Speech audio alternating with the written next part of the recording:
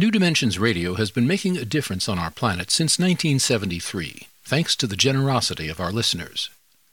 You too can help make a difference with a tax-deductible donation or membership. Please visit our website, newdimensions.org, and just click the Donate button. We at New Dimensions thank you for your support.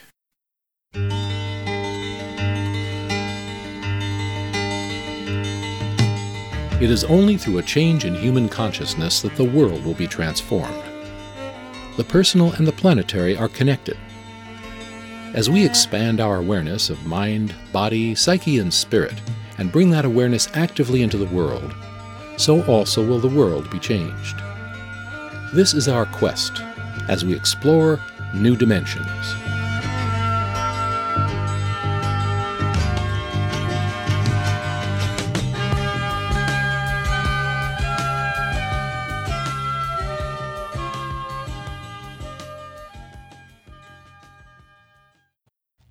Our guest today, Ethan Nichtern, tells us that one of the keys to being a spiritual warrior in Buddhist terms is being brave enough to repeatedly look honestly at our own heart-mind, to be fearless enough to keep challenging our own negative views of who we are. He asks, what could possibly be more important than taking care of our heart-mind, our true home, and says the decision to prioritize your relationship with your heart-mind and your relationship with other sentient beings is deeply connected with what it means to practice Buddhism. Today we'll be exploring meditation, the deep intelligence of our emotions, spiritual materialism, and more with our guest, Ethan Nichtern.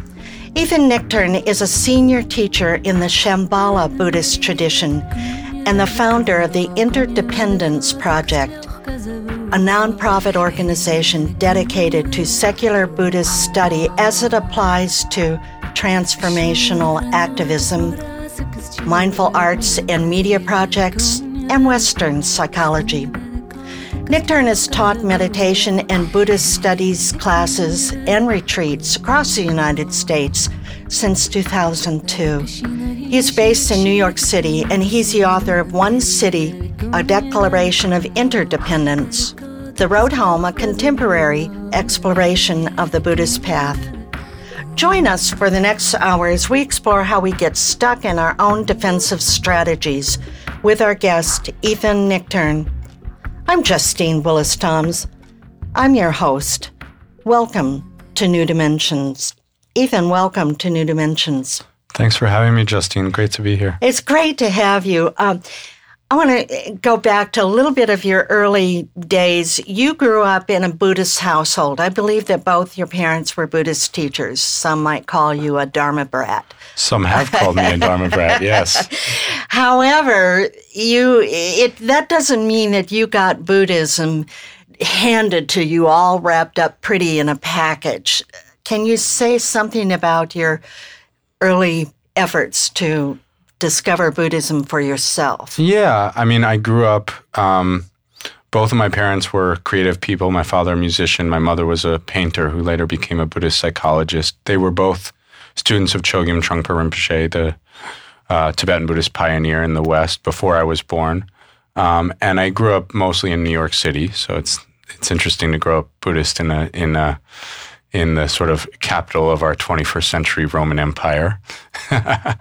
You know, I was always interested in, I did my first class in meditation when I was about 10 years old, which was very boring. But I also remember really relating to the idea of having a mind and that what you were thinking was not necessarily the same as what was happening. I remember that through all the boredom being really interesting. My parents were very open about it. So it was really clear that they were involved in the Shambhala community, and they were both taught, my father taught a lot more than my mother. And, you know, they never pushed it on me. And I did my first weekend meditation retreat when I was about 15. And it was really at the end of high school that I started meditating about 10 minutes a day on my own when I would get home from school. But I kind of kept it from them. I wanted it to be my own thing. And I don't know, if you're going to do what your parents are doing, I think you want to make your own relationship to it. And it's such a personal path, even though it's such a universal human path, that I think you can't really inherit it. You have to really come to it on your own. And then when I went away to college, I had my first major love and heartbreak my freshman year of college. And after that, dealing with the heartbreak was when I really committed to studying meditation and Buddhism. So heartbreak, as with many people, was what made me a Buddhist. That's very, very good. I know that you mentioned Buddhism in a certain way that, let's say, that is practiced by many people here in the United States and maybe around the world, that the tradition comes from a lineage, but it's not so much a religion, so to speak. Mm-hmm. Can you speak to that? Yeah, I mean, I think, this is one of the tricky conversations that's going on right now, because I think whenever you get into the question of is Buddhism a religion, you rub up against how vaguely defined that word religion actually has come to be. And, I think the Buddha was definitely trying to teach psychological truths on the nature of mind and the nature of our suffering and contentment from a very mental place. Then obviously when a tradition develops over centuries and millennia, it develops certain infrastructures, certain rituals, certain cultures in the places that it goes to that give it a religious feel. And but at the same time, I think the way it's coming to the West is it's really coming as a more system of mental health and wellness. That's, the most interesting conversations for me in terms of Buddhism are around how it applies to secular fields of knowledge, such as how it relates to the larger mindfulness movement that's really sprouted up. Western psychology, neuroscience, and Buddhism is really interesting. How it affects one's creative process, art making, what it has to say to our political system. So, maybe that's something that a lot of different spiritual or religious traditions have, but that's the main way I'm interested in Buddhism. I think that's the main way that most people who are getting interested in Buddhism in the West from a meditative, contemplative, psychological, and ethical standpoint relate to it. It's really interesting because the Pew poll that just came out talking about the decline in especially young Americans affiliating themselves with Christianity or with any religion, and the rapid rate of the rise of young people calling themselves agnostics or atheists, I think that really goes with a quest for spirituality that's more humanistic, less faith-driven, more heart-based, more observational, more scientific, if you will. So I think the increase in popularity in Buddhism and the increase in popularity in agnosticism and atheism, they have something to say to each other. So I don't view it as a religion. And also I think it's really important that Buddhism developed in the Eastern world before that separation between religious and secular existed in the Western world. It's really coming out of the Age of Enlightenment. And it's really, the notion of science is really coming out of a rebellion against blind faith, because this series of thinkers said, we need to find ways to answer the questions about what's going on in reality that aren't just driven by faith, that aren't just answers given to us by the church. And that's really where the scientific method, as separate from a spiritual belief system, came about. But really what the Shambhala teachings say is we're really only living one life. And it should be both scientific in the sense of really looking deeply with clear observation about what's going on, really experiencing ourselves, experiencing others, experiencing our world from a real clear-headed, clear-hearted place, but also that should be a sacred endeavor. So you're saying it's not separated from our life. We're not over here meditating somewhere, but it's like getting off the cushion and really having it manifest in our life, our work, our relationships. Exactly. And from that standpoint, you could say it either way. You could say everything is spiritual. Work is spiritual. Romance is spiritual. Art is spiritual. Politics are spiritual. Or you could say it the other way and say Buddhism is secular. Right. But really the Shambhala teachings, and Chogyam Trungpa has some great quotes about this, are really looking at how we sort of separate our profound selves from our mundane selves. Mm-hmm. and the teachings aren't talking about separation of church and state. That's absolutely crucial to any free society. But they're saying for an individual, we really need to look in an integrated way at how we're actually gaining meaning from life and how we're actually living in our secular world. So that brings me, my mind is spinning. We could go lots of different directions here, but one direction I want to go, you use the term for Buddhism, you use the term awakeism. Yeah. And what does that mean? What does that convey? Right. Well, awakeism is a more literal translation, and that this is one of the things, and we were just talking about this last night when we were talking about the road home, is, language can really unite people. It can really open doors, or it can make you think that there's divisions. It can exclude. And so I'm interested in Buddhism because the first part of that word is actually Sanskrit or Pali. And literally the word Buddha means one who is awake, right? The second part of that word is English. So it's always an interesting word to me because it's not a fully translated word. And one of the things in talking about this book that people have said that just opened their eyes was just what happens if you fully translate the word Buddhism? You get awakeism, and then you start saying, oh, that's somebody who's trying to live an awake and compassionate life in the world. That's not this subset of mystical spirit seekers. It's much more accessible. But all you really did is fully translate the word, and it opens up a door of saying exactly. that's interesting. I want to be awake. In my introduction, I mentioned heart-mind. Yeah. And what can you tell us what you mean by heart-mind? But first I wanted to say in Buddhist teachings or being with a Buddhist teacher, often when they say mind, they move their hand and they put it over their heart. That's often the case. They'll say mind, but their body is showing, their hand is showing the heart. So what do you mean by heart-mind? Yeah, so I've heard that too in Tibetan communities, and in terms of the centers of energy in the Tantric Buddhist teachings, it's similar that when you point to your body, you point to your forehead, and when you point to your mind, you point to your heart center. So the interesting thing is I think our language develops this distinction. When we say my head, we really mean our intellectual, cognizing, logical, reasoning intelligence. And when we point to our heart, we mean our feeling, intuitive, emotive intelligence. And I think the notion of really, as I talk about in the book, learning to live in awareness is really about viewing those two types of intelligence as completely entwined. They need to be developed together. And so our word mind, I think, harkens a little too much to intellectual intelligence. When you say someone has a great mind, you mean they're sharp. And our word heart, I think, harkens a little too much to just the emotive or the felt side of things.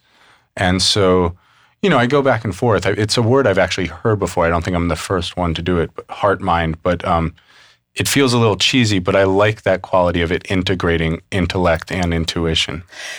I'm here with Shambhala teacher Ethan Nichtern, and he's the author of The Road Home, A Contemporary Exploration of the Buddhist Path.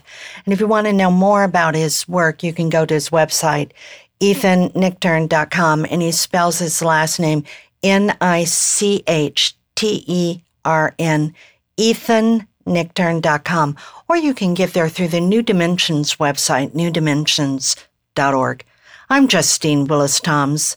You're listening to New Dimensions.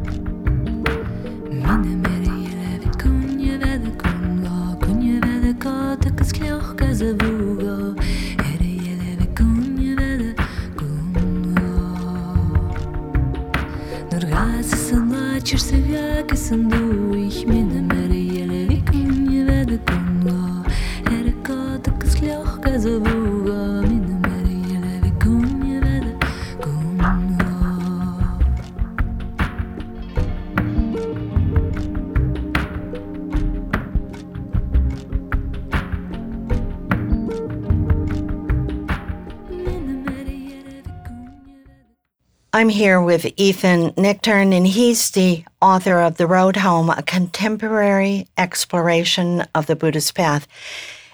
And Ethan, I would like to talk a little bit about meditation and mindfulness. Let's say mindfulness. It's kind of up in the culture, and it's kind of become almost a commodity. I mean, people are into mindfulness so that they're more productive, or they're meditating so that they can take time out, but then they jump right back into everything that they're doing. So can you say something about meditation and mindfulness?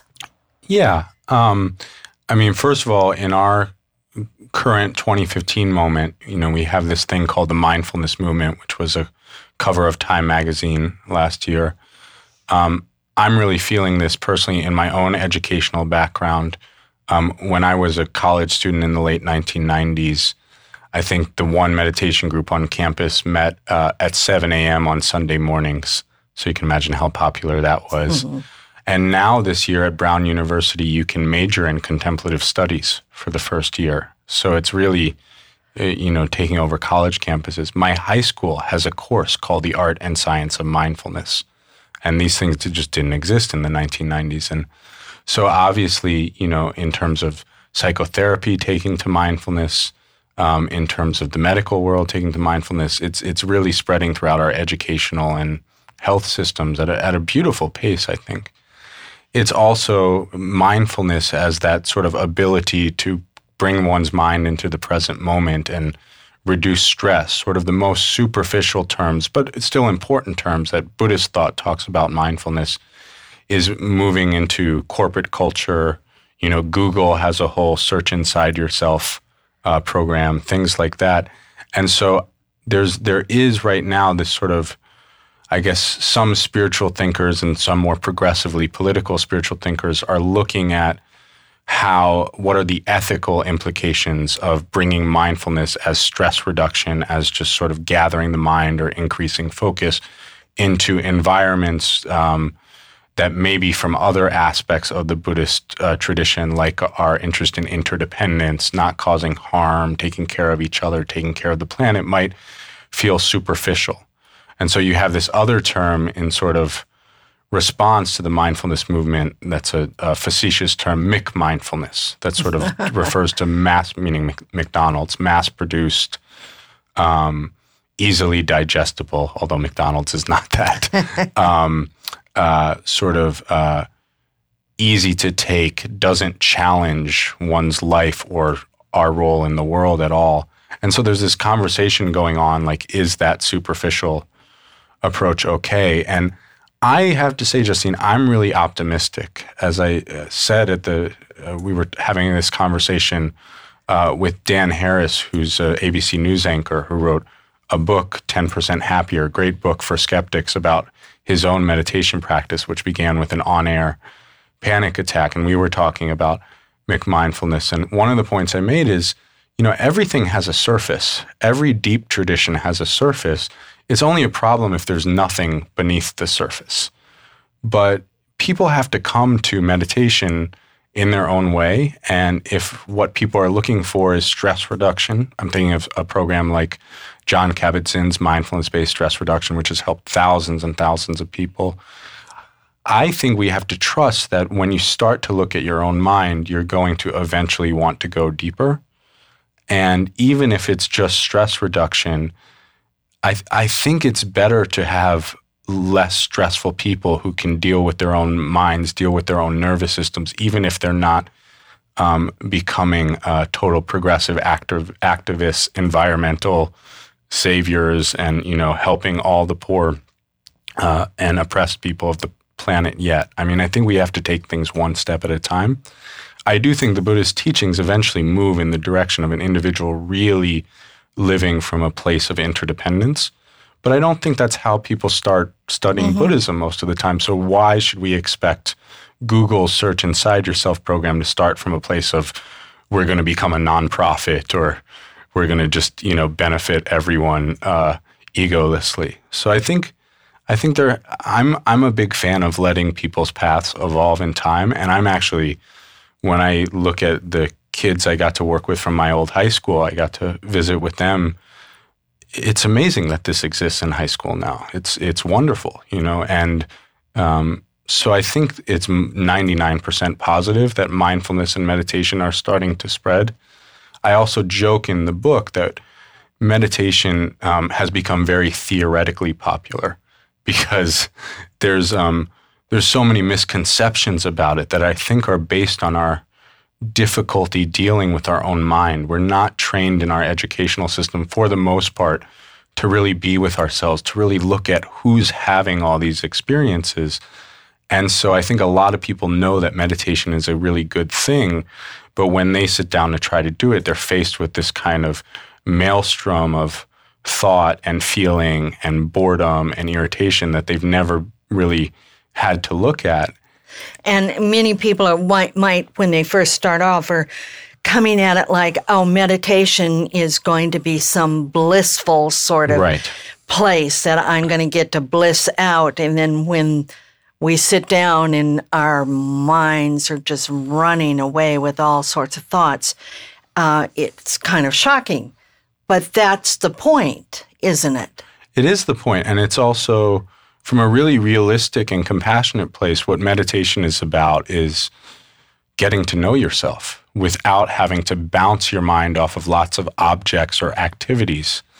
You're really saying, who is this person? Who is this being having all these experiences? What does it feel like to be me? And it's not necessarily a bliss state. I mean, I think there's rare moments of bliss, but it's not about achieving from a Buddhist standpoint, especially from the Shambhala standpoint. It's not about achieving some state of mind, It's about forming a relationship with yourself, an ongoing day-by-day relationship, which is why the chapter title of the first chapter is called Meditation, Accepting Your Own Friend Request. But there is a point where we get to practice a choice, so to speak. And you talk about that. You talk about that reacting of a gap, you call it, and a gap. There's that split moment, and we get to kind of be able to practice saying, well, maybe I won't go there.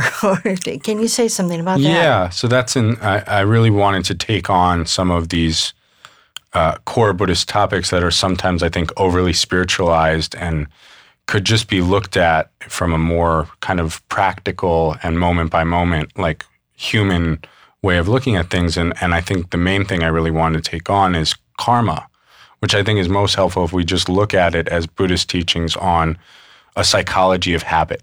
Why does our mind get stuck in certain storylines, certain behavioral patterns, and how can we meet that in the present moment? And so the gap is this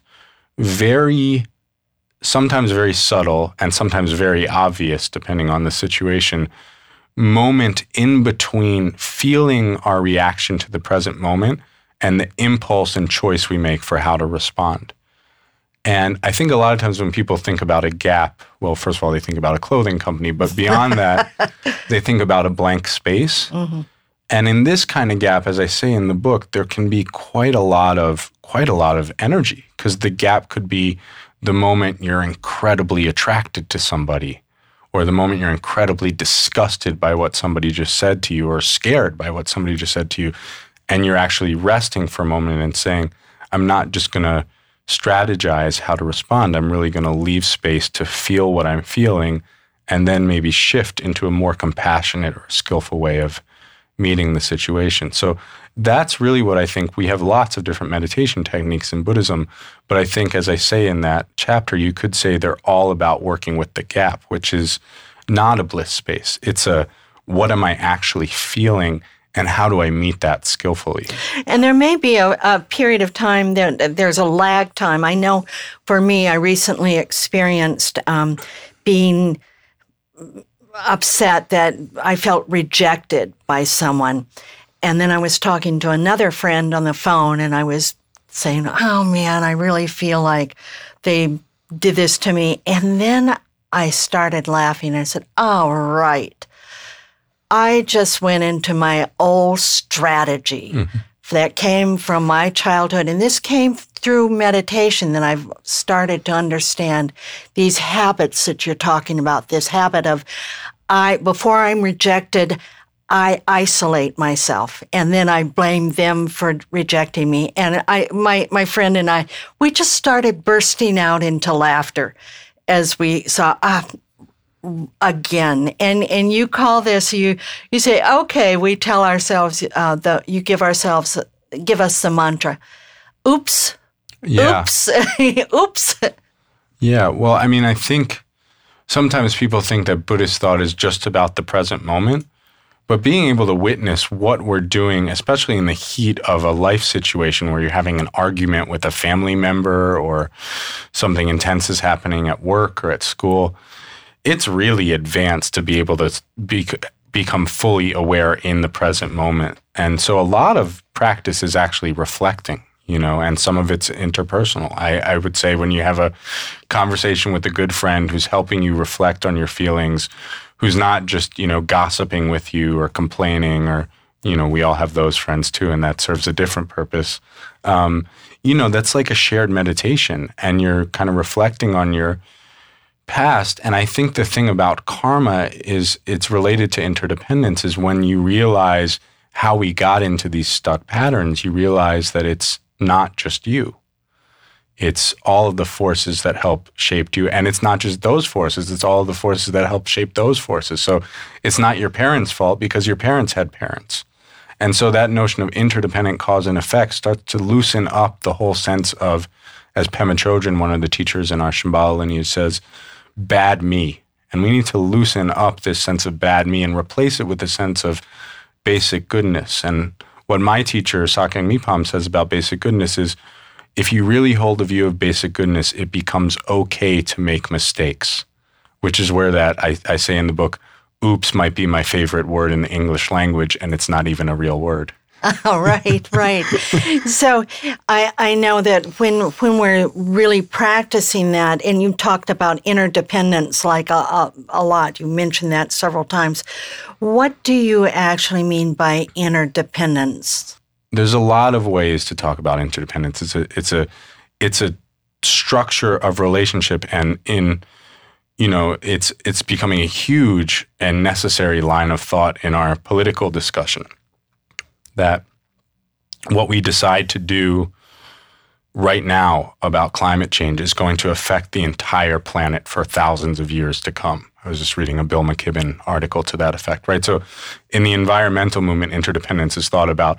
We think we're just one being isolated, but it's really an entire system, and we have to be aware of how we affect the entire system. So it's really a kind of antidote to overly libertarian thought, to be honest.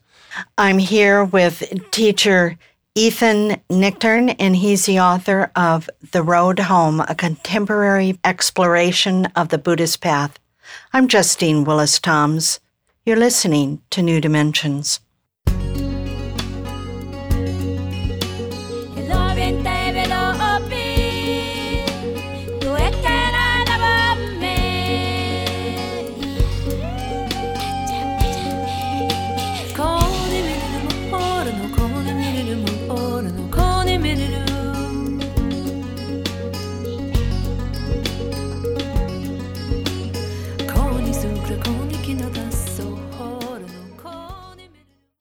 I'm here with Shambhala Buddhist teacher Ethan Nichtern, and he's the author of The Road Home, a contemporary exploration of the Buddhist path. Ethan, we're talking about interdependence, and you were going to say something more about that. Yeah, I think there's more ways than just the interdependence of an environmental or social system to look at it. In fact, there's lots of different ways. It's anytime we're talking about two or more things that exist in relationship to each other that are mutually affecting each other. Another way this is talked about is the relationship between our mind and our environment.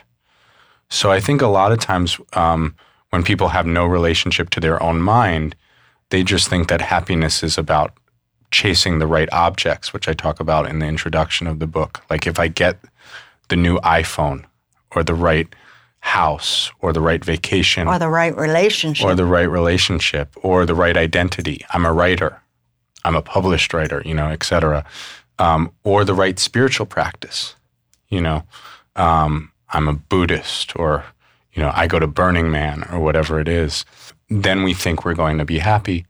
And I think sometimes people think, well, the spiritual path is realizing that that's not going to work because the objects are unstable.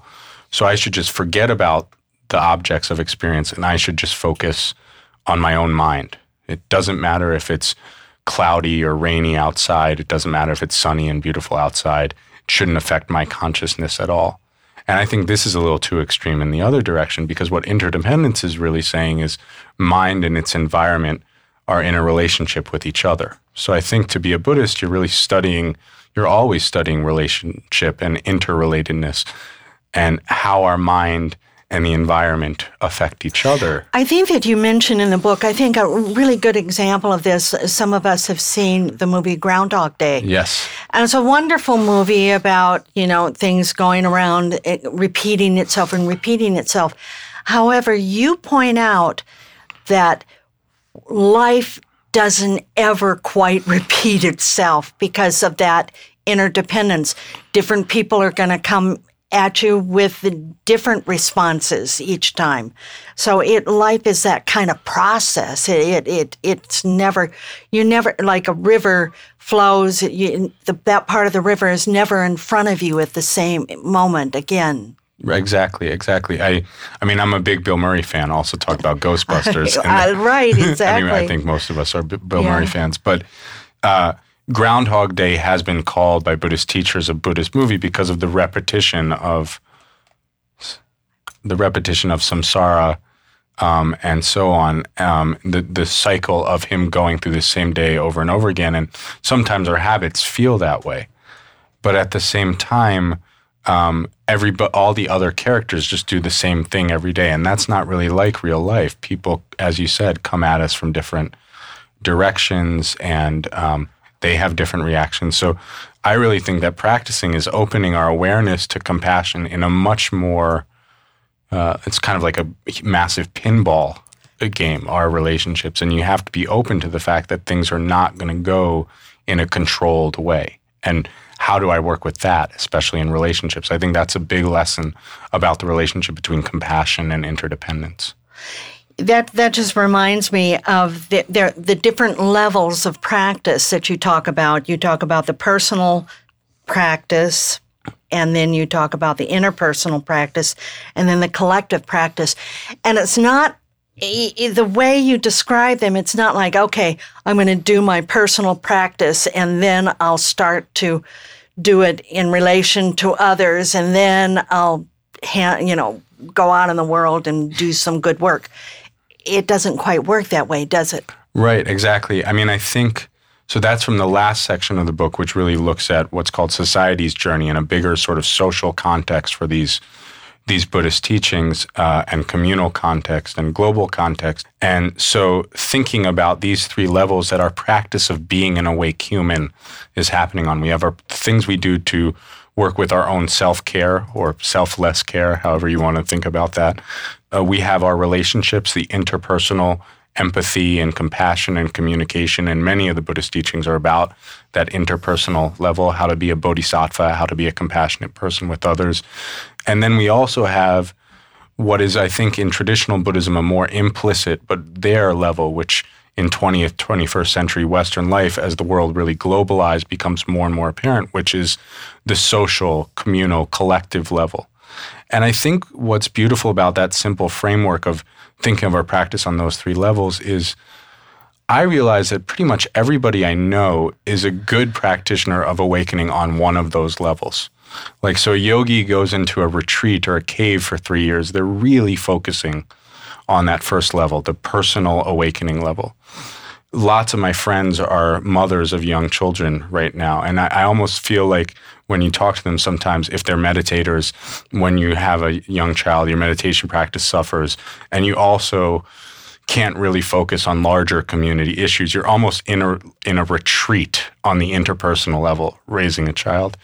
And then I think of people like activists or artists a lot of times who are trying to make a big splash or really change the way some cultural or social perception or rules or laws manifest. And they're really good at the collective level. But the notion, I think, of the Shambhala, it's implicit in the Shambhala teachings, but really that notion of it being a transformational practitioner, transformational activist is, can we think about balancing those three levels of practice, meaning balancing them each day, like looking at each day and saying, did I do my personal practice? Did I show up to relationships in a way that was empathetic and compassionate?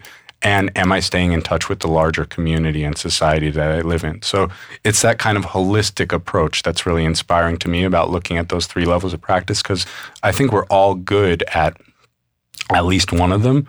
But the notion of balance between the personal, the interpersonal, and collective really is what's inspiring to me. So I agree with that insofar as that it's all kind of intertwined and it's all relational. I mean, we don't have the opportunity, very many of us have the opportunity to just retreat from the world. Right. It's just becoming more and more impossible to actually do that without a great deal of effort. So we're always interacting. I remember the story you told about being at some retreat and then going back to New York City and entering Times Square. Oh, and yeah. what a shock that can be.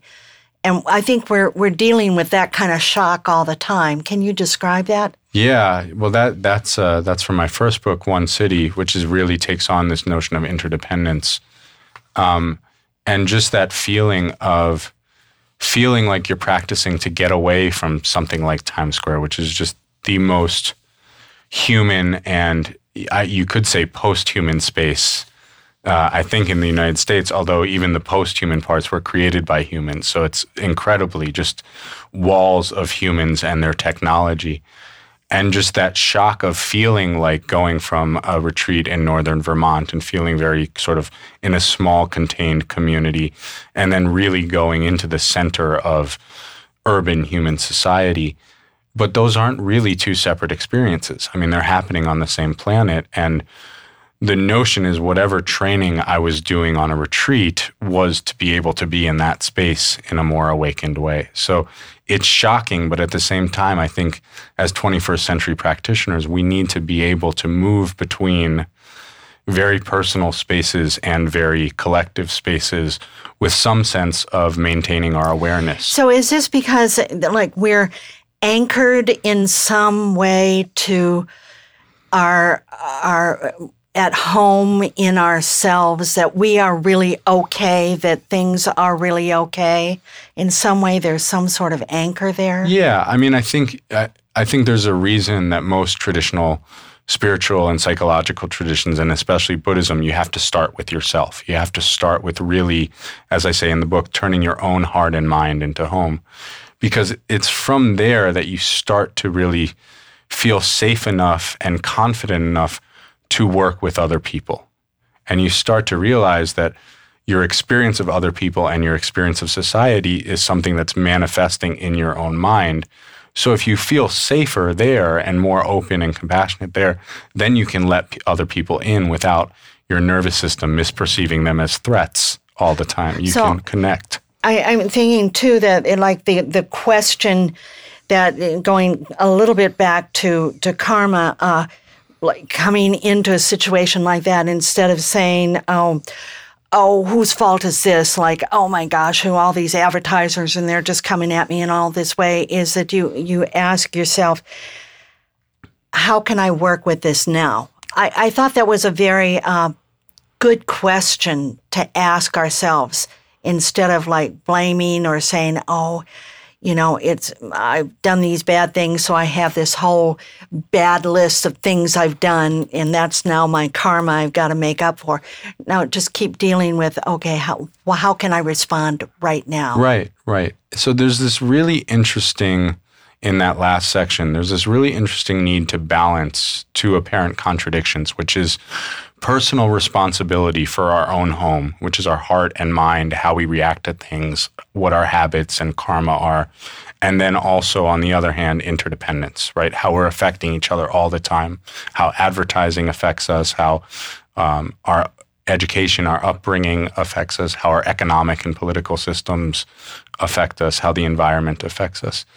And so I think, ironically, it's when we really realize how much our sense of who we are is socially constructed, is interdependent, but it's personally experienced, meaning no one can look at your own mind for you.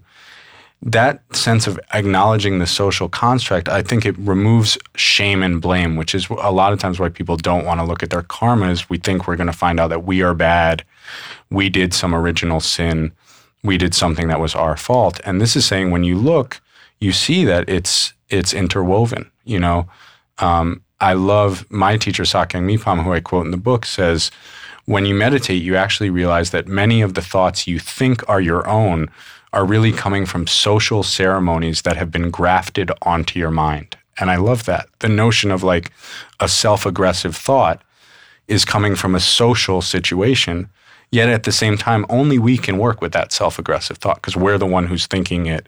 It's arising in our mind. And so what do we do with that aggressive thought toward ourselves? Well, I think you have to, first we recognize it, and then we work to try to cultivate a sense of compassion towards ourselves. You could actually say, may I feel less aggressive towards myself? May I feel basically good about who I am? May I feel compassionate? You could even visualize yourself as a more capable being, which is some of the tantric practices are about transforming sort of our inner script through visualization practice. But I think the recognition is important because the recognition removes the kind of shame and blame. And then you start saying, oh, okay, this isn't my mess, but only I can work with it. And I think that's a really healthy balance of acknowledging interdependence and acknowledging personal responsibility. I also think there's a real political dimension to that because there's so many conservative thinkers right now who are preaching personal responsibility, which, of course, if you're a Buddhist and if you've ever looked at your own mind, you have to agree with. But to remove that from the context of interdependence is just, you're only seeing a tiny bit of the puzzle. I'm here with Ethan Nichtern, and he's a Shambhala Buddhist teacher and the author of The Road Home, a contemporary exploration of the Buddhist path. I'm Justine Willis-Toms. You're listening to New Dimensions.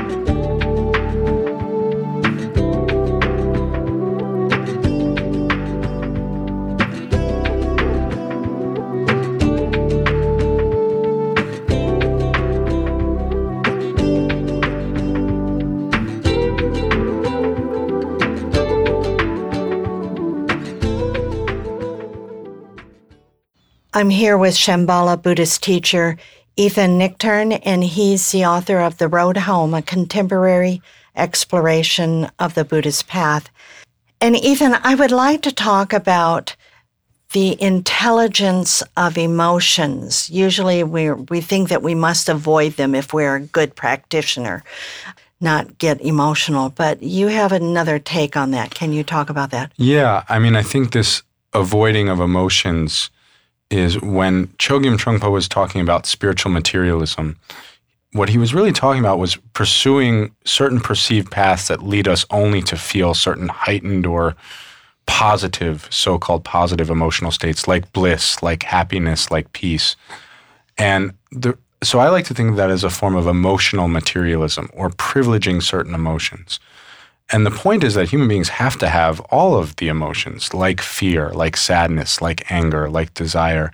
And the Tantric or Vajrayana Buddhist tradition, which I talk about in the third section of the book, really looks at this notion of what one of the most helpful things in all of Buddhist thought to me is this notion of co-emergence, which is that any mind state, any emotional state, if we fixate on it, if it gets into a habitual pattern, it can lead to destructive habits. But if our mind can be at home with itself and hold the emotion in awareness, which is not the easiest thing to do, as we know, each emotion has a kind of wisdom. So for example, anger, there's nothing wrong with anger. Anger is actually, you get angry because you see that something is wrong in the world. I remember during the Bush era, there was signs on the New York City subway that said, if you're not angry, you're not paying attention.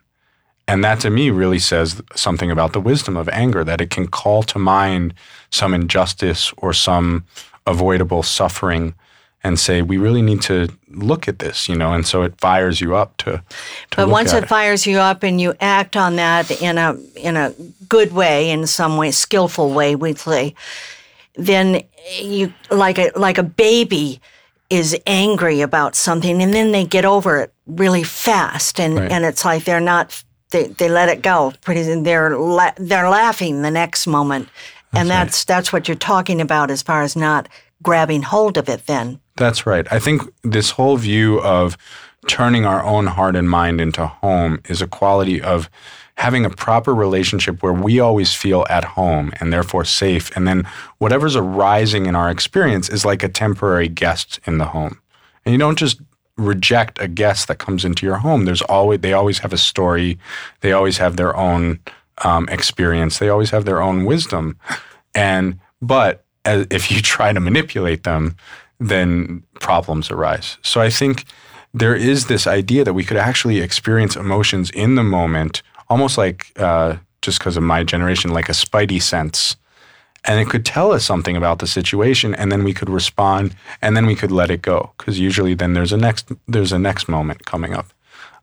So I think we need to not pursue a spiritual path or a meditative path that's about rejecting certain emotions, which I think it's so popular to do that because we don't know how to deal with our anger. We don't know how to deal with our desires. So we just assume spiritually that they are bad or problematic, when really all we're saying is we don't know how to be present with them. We don't know how to welcome them as guests and then let them go when it's time to. Let's use some example. Let's say pride. Yeah. I mean, we're taught not to have pride. We must be humble. But where would it ever be something that's intelligent for us? Yeah. I mean, this is an interesting thing, because working with a lot of students have a hard time even writing a resume as a Buddhist, because you're like, oh, I can't say I'm good at anything. Whereas a resume, you have to say you're great at things that you're just decent at, right? How do we promote ourselves?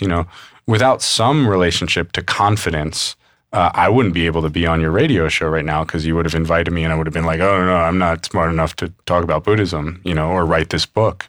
So there has to be some sort of owning our own ability, not that we're better than anyone else, but saying like, yes, I know something about that. And there's a feeling of inherent richness. That's the way the Shambhala teachings talk about the wisdom of pride, is you're experiencing your own richness.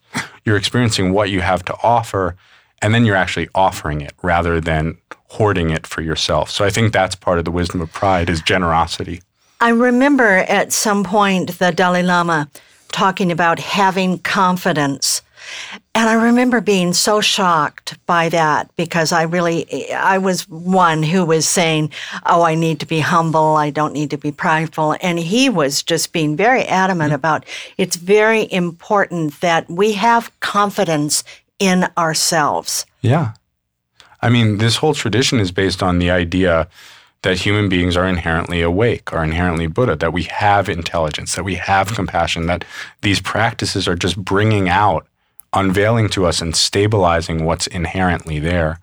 And I think the only problem with confidence comes up when you start comparing yourself to other people. To say I love to paint, or I love to write, or I, like to talk about Buddhism, it only becomes a problem when I start saying, well, who else is doing this? Am I better than them? Does Justine like me more than them or less than them?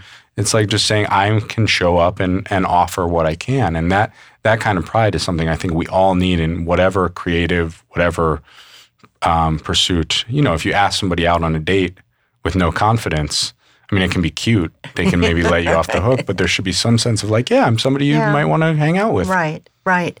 So let's talk about a big one, fear, the emotion of fear. Yeah.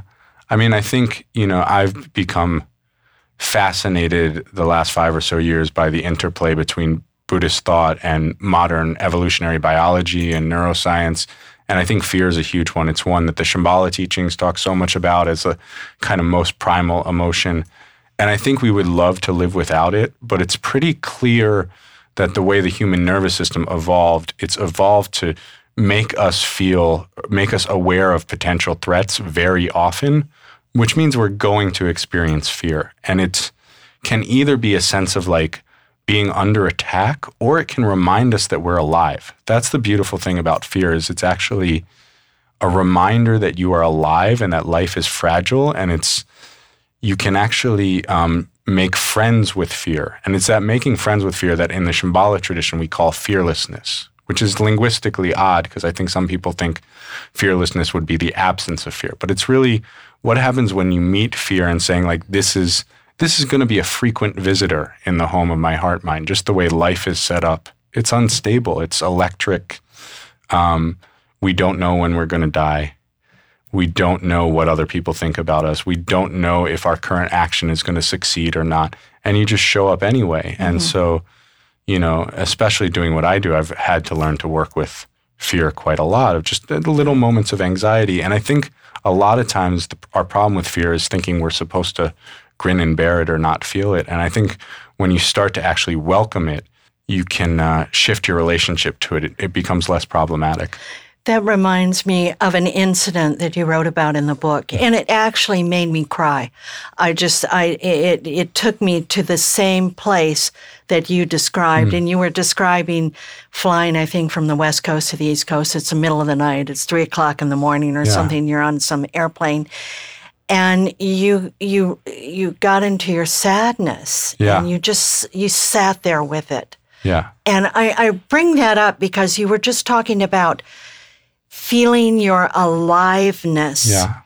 And there's something about sitting in such an emotion like sadness that can be so exquisitely alive and vibrant. Yeah. I mean, the Shambhala teachings talk so much about sadness as something that nothing is wrong in. It's different maybe than a depressed, like, I'm no good state that we all get into. But sadness is this sense of like just touching the tenderness of, in that case, it was a breakup I didn't initiate. That was about 5 years ago. And just touching the tenderness of feeling one's own heart, feeling one's own longing, one's love, one's loss. And it's just like, it's the most human emotion. You know, we also feel it when we feel compassion. There's just like so much suffering in the world. And the moment you let that touch you. And I think, you know, one of the things that's, to me, is off about our culture is a child learns from a very early age that if you see somebody crying or see somebody sad, you walk up to them and say, "What's wrong?" And from this standpoint of the wisdom of emotions, you would say, nothing's wrong. I'm a human being a human being. And a lot of people have actually talked to me about that section of the book because there was also this sort of very 21st century moment of realizing that I was on a red-eye flight, and when I landed at 6 a.m., there would be nobody there for me to text, you know, say I'm okay. And I've arrived, and people have said that's such a moment that triggers this sense of I have to connect with myself. I have to befriend myself in that moment, and that's what that story of the flight was on. And I really wanted to include that because, you know, obviously I grew up in New York City. I'm 36 years old. I'm not like your typical Buddhist teacher, so I don't think people are in danger of idealizing me, but I really feel like that there's this tendency to really idealize any kind of spiritual teacher. And I always find that when I just open up to how I handle these things as a normal human being living a normal life, that really creates a lot of connection. So that sense of a real willingness to be with whatever the emotion is and to not act destructively out of the emotion, to just actually experience your experience and let it be a guest in your home. That was. I was wondering whether or not I should write that part, and then I'm glad you did. Yeah. Thank you, Ethan. I want to thank you so much for being part of New Dimensions today. Thanks so much for having me, and thanks so much for how carefully you read the book. It really means a lot that you did that. My immense pleasure. I've been speaking with Shambhala Buddhist teacher Ethan Nichtern, and he's the author of The Road Home, A Contemporary Exploration of the Buddhist Path. And if you'd like to know more about his work, you can go to his website, ethannichtern.com, and he spells his last name Nichtern, Nichtern, ethannichtern.com, or you can get there through the New Dimensions website, newdimensions.org. I'm Justine Willis-Toms. You've been listening to New Dimensions. This is program number 3550. New Dimensions Radio has been making a difference on our planet since 1973, thanks to the generosity of our listeners. You too can help make a difference with a tax-deductible donation or membership. Please visit our website, newdimensions.org, and just click the donate button. You can also subscribe to our free weekly podcasts and find over 1,000 hours of audio dialogues in our searchable archive. New Dimensions is produced by New Dimensions Radio in Santa Rosa, California, USA. Our executive producer is Justine Willis-Toms. Our post-production editor is Lou Judson. For over 4 decades, New Dimensions has been producing weekly conversations at the leading edge. We sincerely thank all of you who have supported us by being members of Friends of New Dimensions, as well as members of our affiliate stations. My name is Dan Drayson. On behalf of everyone at New Dimensions whose endeavors make this program possible, I'm wishing you well.